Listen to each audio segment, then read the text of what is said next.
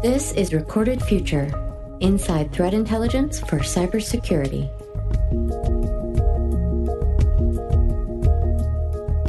Hello, everyone, and welcome to episode 121 of the Recorded Future podcast. I'm Dave Bittner from the Cyberwire. Our guest today is Cody Cornell. He's CEO of Swimlane, a SOAR platform provider. Cody began his career in the U.S. Coast Guard and has spent 15 years in IT and security, including roles with the U.S. Defense Information Systems Agency, the Department of Homeland Security, American Express, and IBM Global Business Services. We'll learn about his career path from sailor to CEO. He'll share his insider perspective on SOAR platforms and how organizations are using them, and we'll learn how he thinks organizations are best implementing threat intelligence to protect not just themselves, but the community as a whole. Stay with us.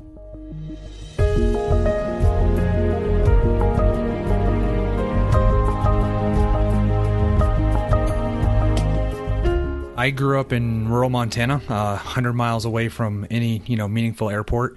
To get away from that and to get out into the world, I joined the Coast Guard.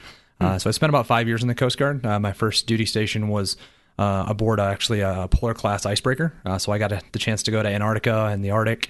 Wow. And then, from after that, I went off to electronics school. So I did electronics, radio repair for a couple of years, and then some logistics around that.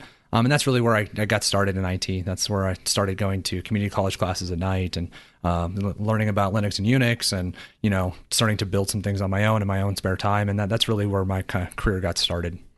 And so you transition out of the Coast Guard. Where did you go next? So my first job was actually working for one of the defense contractors in the DC metro area. So I worked for one of the intelligence community organizations, working initially just doing help desk work and then system administration work. But when I was out of the Coast Guard, that was a part-time job at the time. I actually joined and I worked with BAE Systems. So I worked, working on some DISA programs around vulnerability management, host-based intrusion prevention, and things along those lines. And eventually you moved on to the private sector?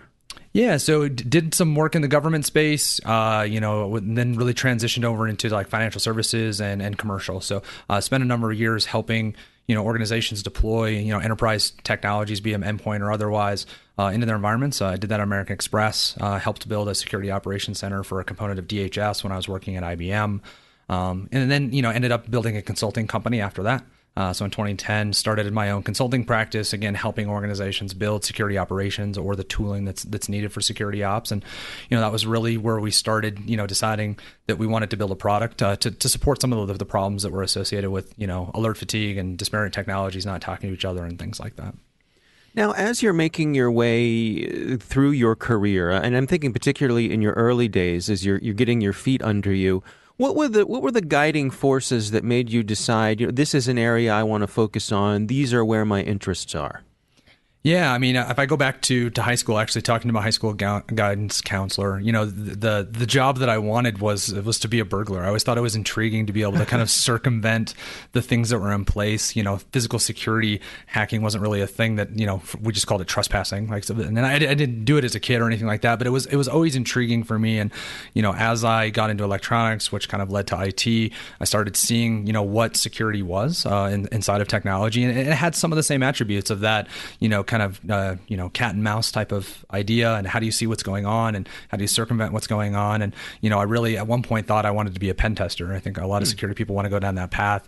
Turns out I wasn't the world's best pen tester. And, I thought that the problem of building systems on the blue team side of the house to actually keep people out all the time, having to be right more often than not was really a much harder problem to solve, and one I was just a little bit more attracted to.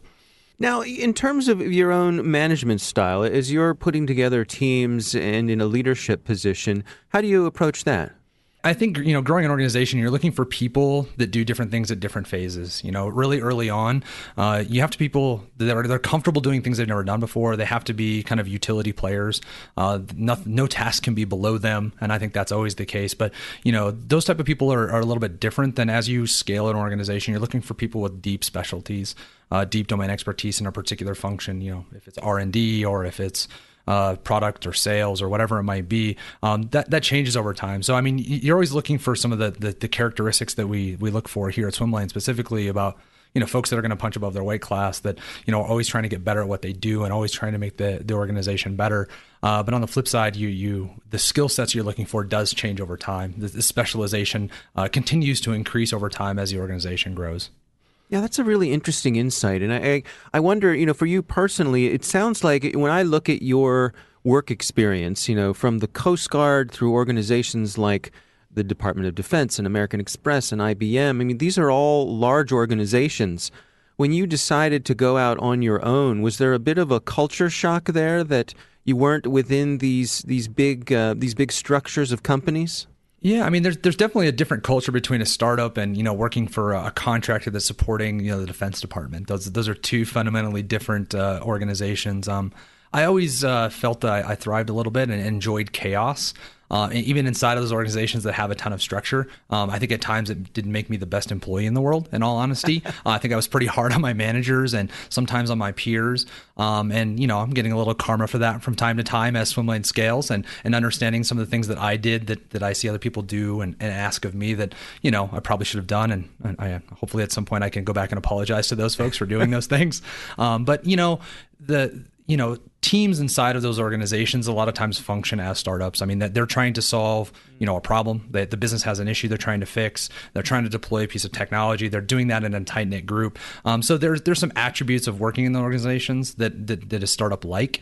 That being said, there's things that are obviously different. You can't punt on anything when there's 10 people in the company. If something needs to get done, there's nobody else to do it. You just have to do it yourself. And, I think a lot of times that's new and novel for folks. And that's something that, based on a character flaw of not being able to delegate well, I was able to embrace. But not everybody loves that. They're used to having somebody they can sometimes send that over to.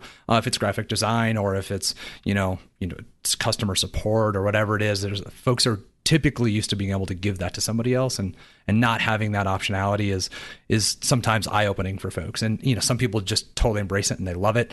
Some people realize that's not what they want to do. So. Yeah.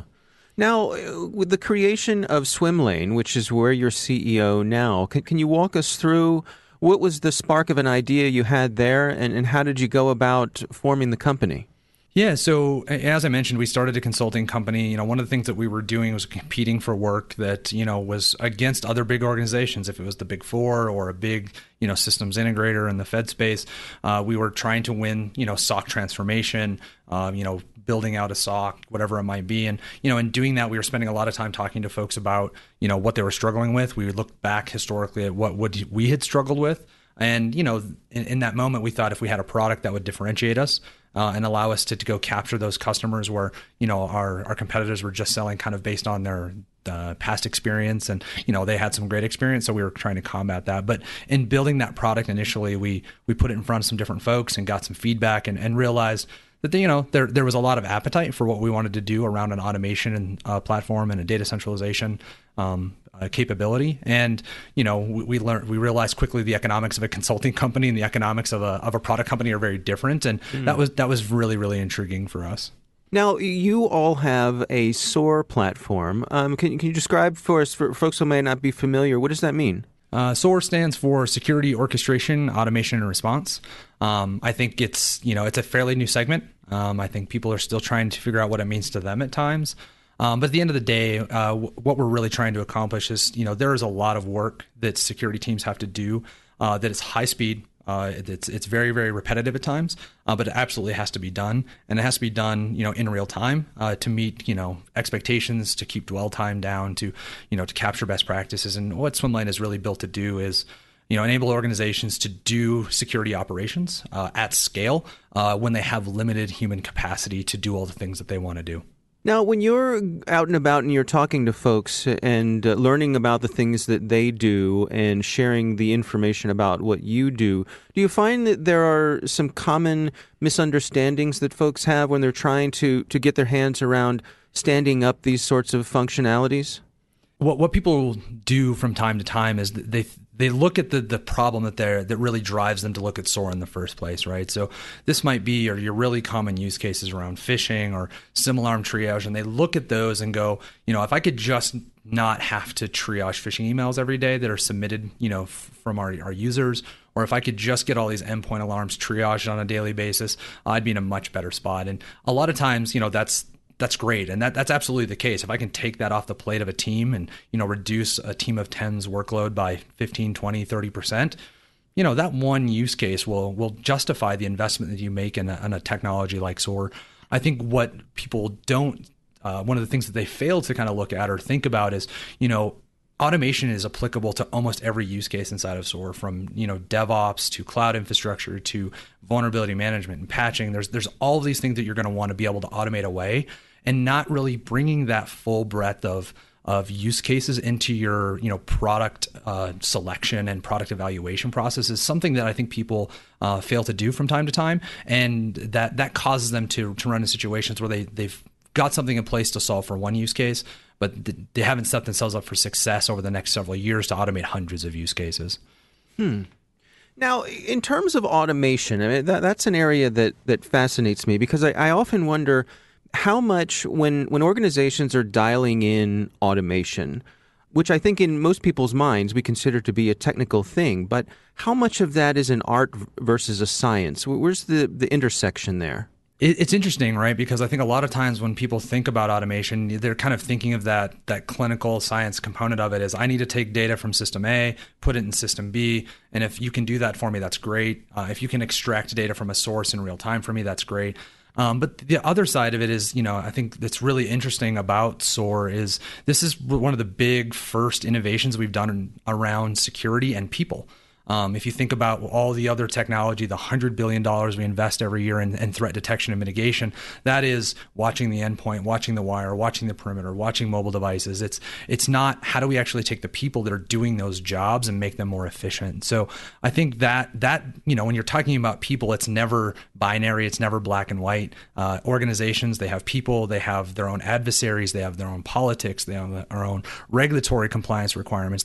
These things are less science. I think we'd like to see our regulatory compliance be a little more sciencey and a little less vague. But on the flip side, there's an art component to that, right? I mean, and people I think underestimate the impact of historical events and politics on how it drives operations, and being able to support that.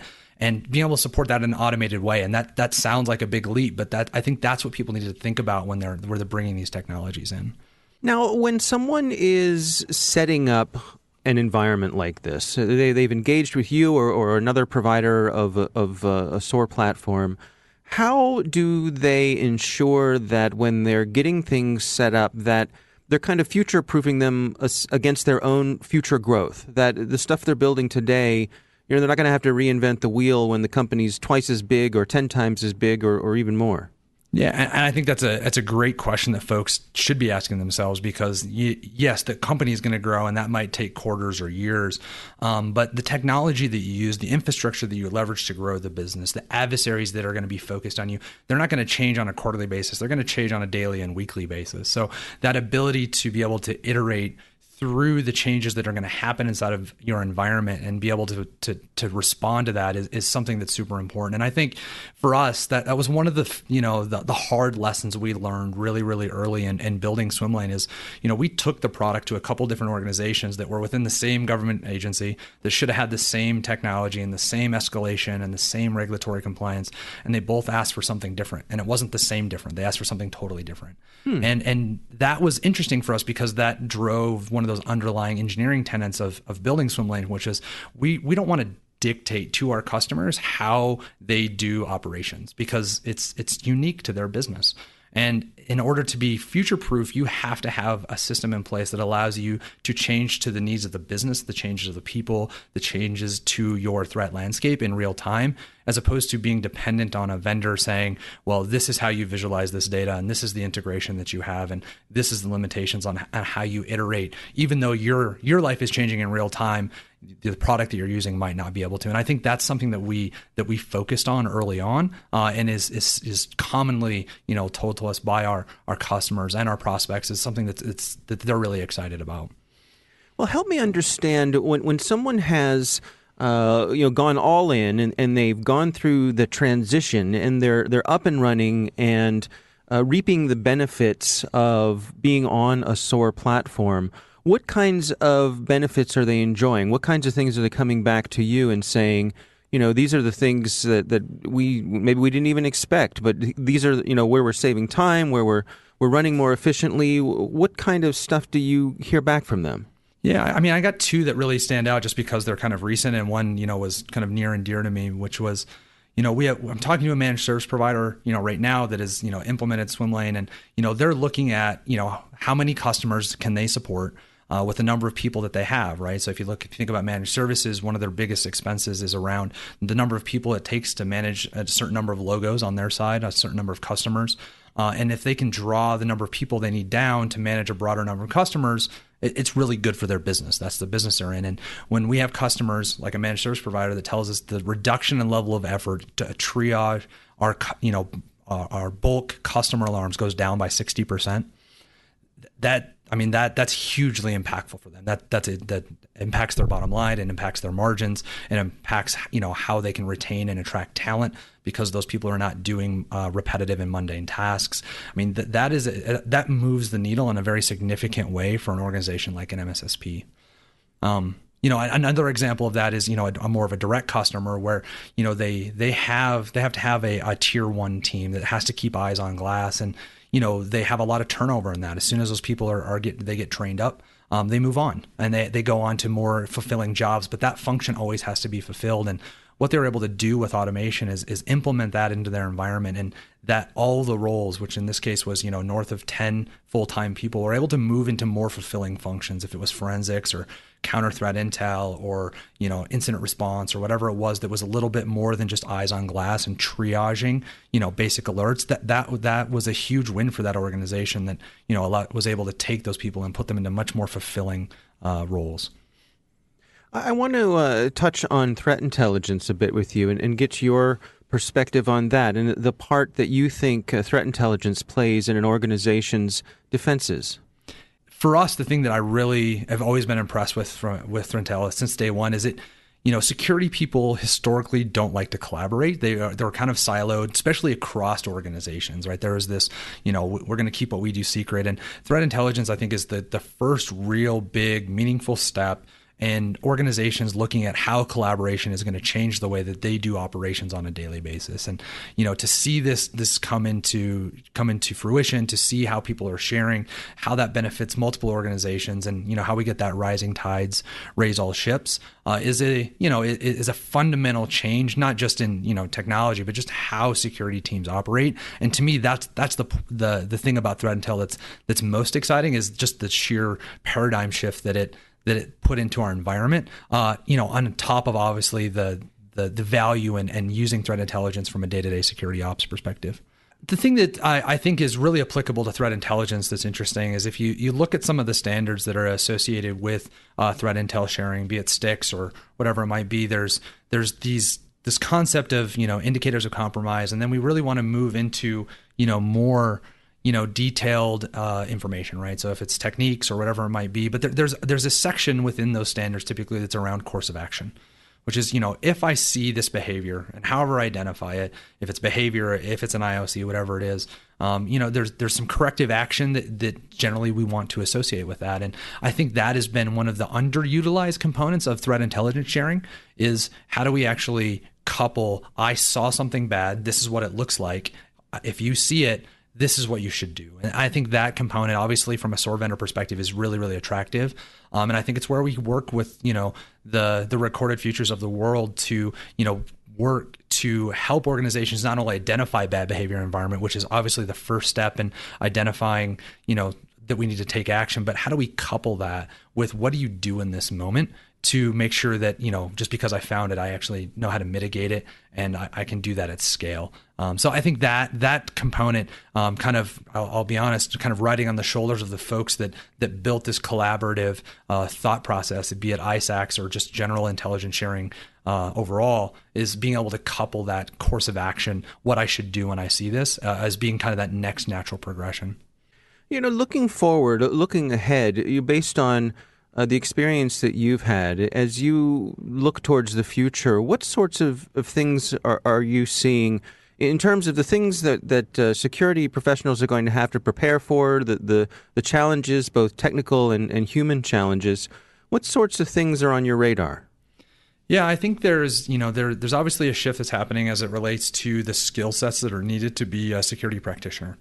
Historically, the pipeline of people that got into security were system administrators and network engineers and things along those lines, because they understood how the infrastructure works, they understood how to configure and control them, and they had a progression into those security roles. And I think with infrastructure changing, with the adoption of cloud and virtualization and containerization and things like that, the skill sets that are being used to manage infrastructure now and into the future, become much more DevOps centric. They become infrastructure as code, and that skill set is a little bit different. So as I'm talking to folks that are transitioning into security or thinking about getting into security in one capacity or another, those skill sets around DevOps, around software development, around understanding kind of how that works, is very different than the advice I would give 10 years ago on how to transition to security, when focuses were on things like system vulnerability management and endpoint patching and things like that. There's a pretty big shift in the skill sets that I think people are looking for, to again try to kind of future-proof themselves from a personnel perspective on where the business is going. Yeah, and folks like yourself who've been in the business for a while have to stay at it and keep up to date. Yeah, I mean, always improving is something that I think, security people are actually really good at. I mean, typically they're curious by nature. They're tinkerers. They like to see how things work and if they can break them. And, if I can break them, how can I prevent that from being broken? And I think that self-fulfilling prophecy at times is really what makes a good security practitioner, is that, that idea that I need to understand how the things I'm using today, every day works, right? So if I decide that I'm going to stop using Exchange and I decide to use the G Suite, all of a sudden the things I used to poke around on Exchange for to see if I could, relay mail or whatever it might be, and I'm dating myself a little bit there, but like whatever it might be, that you start reapplying those things to do infrastructure. And I think that's the thing that keeps people current, is just that underlying curiosity applied to the thing that is new and that I'm leveraging now. Our thanks to Cody Cornell from Swimlane for joining us. Don't forget to sign up for the Recorded Future Cyber Daily email, where every day you'll receive the top results for trending technical indicators that are crossing the web, cyber news, targeted industries, threat actors, exploited vulnerabilities, malware, suspicious IP addresses, and much more. You can find that at recordedfuture.com/intel. We hope you've enjoyed the show and that you'll subscribe and help spread the word among your colleagues and online. The Recorded Future podcast team includes coordinating producer Zane Picorni, executive producer Greg Barrett. The show is produced by The Cyberwire, with editor John Petrick, executive producer Peter Kilpie, and I'm Dave Bittner. Thanks for listening.